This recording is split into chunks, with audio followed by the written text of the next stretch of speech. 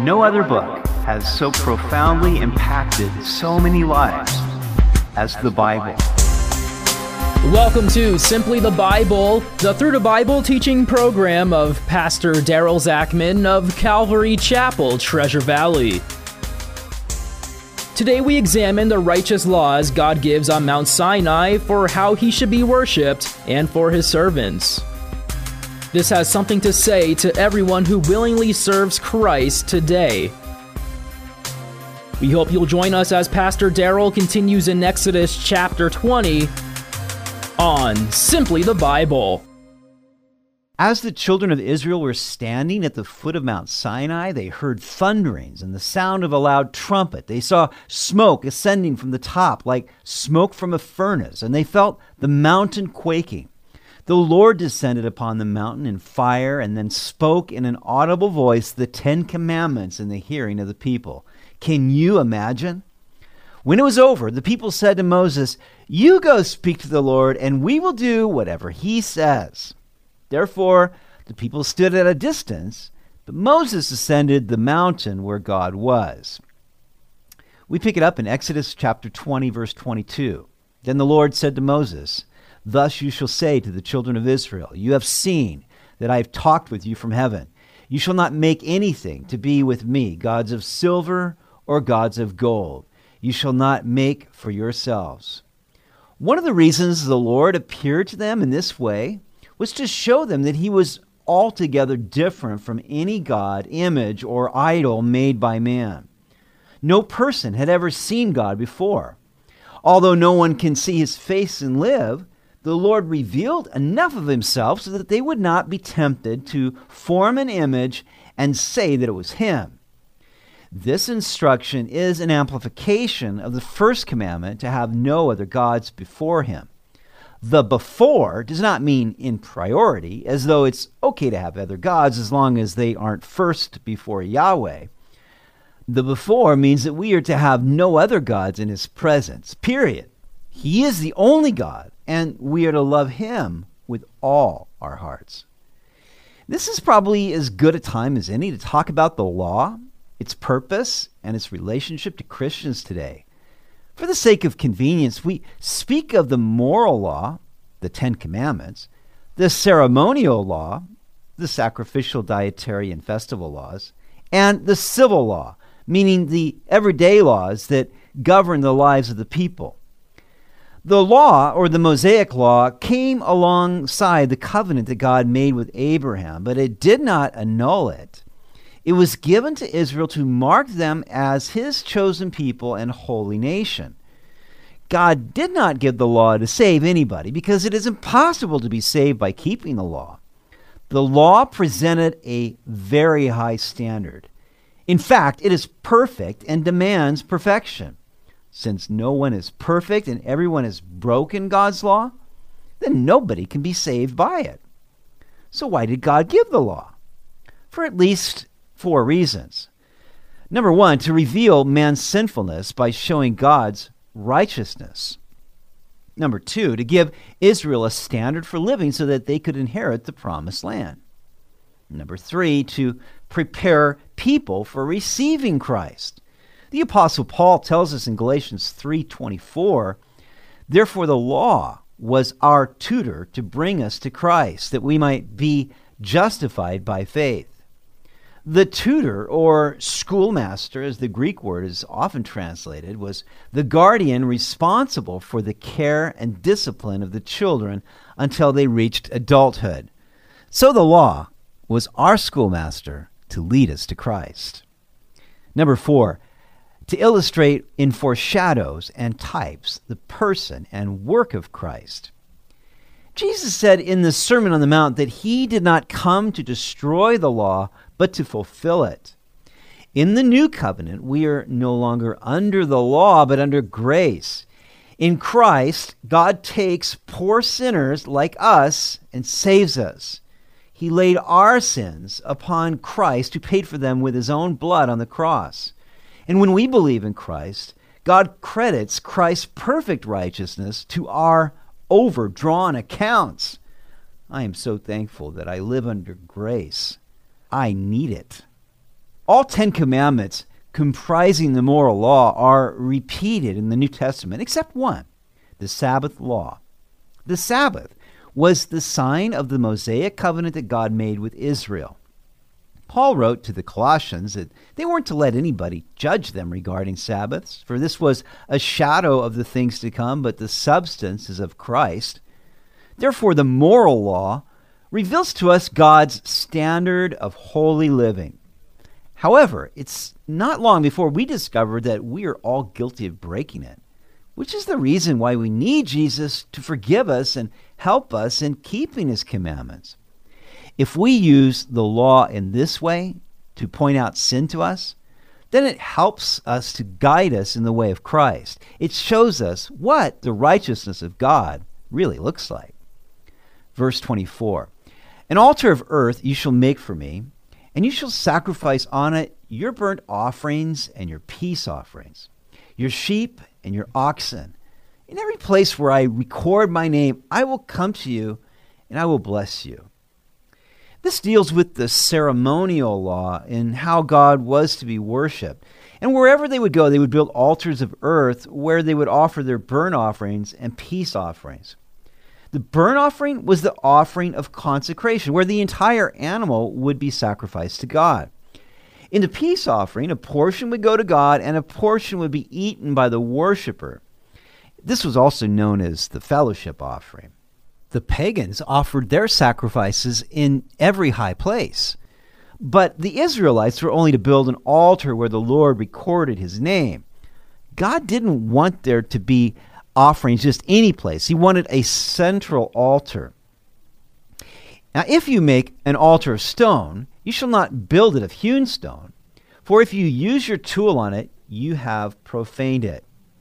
They were also permitted to make an altar of stone, but it could only be made from natural stones without any tools being used on them to shape or engrave them. God didn't want them to be distracted by the beautiful altar. He wanted their focus to be completely on him. I think there's an application here in how we worship the Lord. Some churches are very beautiful and ornate. Others have spent hundreds of thousands of dollars on sound, lights, and comfortable seating. They have large worship teams, and the music is perfect. But do we come away saying, what a beautiful church building, or what a great sounding worship team, or do we say, what a wonderful Savior? You see, I don't believe there's anything inherently wrong with any of these things I've mentioned. But we never want them to distract from the pure worship of God. We never want people to be more impressed with the altar than with Christ who died on the cross, to which the altar points. Verse 26, "Nor shall you go up by steps to my altar, that your nakedness may not be exposed on it." The priests would wear tunics. When walking up steps, they would have to pull up their tunics, and they ran the risk of people seeing their nakedness below. The Lord did not want there to be anything unclean or inappropriate or even a distraction about his worship. We now come to God's laws for servants or slaves. Now, there's a lot of misunderstanding about this, but God was not instituting slavery. Slavery was already deeply embedded into the culture of that time, but God regulated the practice to give rights to slaves who otherwise would have had none. Chapter 21, "Now these are the judgments which you shall set before them. If you buy a Hebrew servant, he shall serve 6 years, and in the 7th he shall go out free and pay nothing. If he comes in by himself, he shall go out by himself. If he comes in married, then his wife shall go out with him. If his master has given him a wife, and she has borne him sons or daughters, the wife and her children shall be her master's, and he shall go out by himself." As a Hebrew, if you were in a bad financial situation, you could sell yourself as a slave to pay your debts. You would serve for 6 years, but in the 7th year, you would go free and owe nothing to your master. The way you arrived would be the way you departed. If you came in single, you would leave single. If you came in married, you would leave with the wife that you brought. Now, if your master had given you a wife while you were there, you could leave, but you had to leave your wife and children behind because they were considered the property of your master. But if the servant plainly says, I love my master, my wife, and my children, and I will not go free, then his master shall bring him to the judges. He shall also bring him to the door, or to the doorpost, and his master shall pierce his ear with an awl, and he shall serve him forever. In this case, you could choose to be a servant for life. You would realize that you have a good thing going. You love your master, you love your wife and your children, and then your master would bring you to the judges who would witness the agreement. He would then also take you to the door or doorpost and pierce your ear with an awl against the doorpost. Fortunately, he wouldn't leave you there.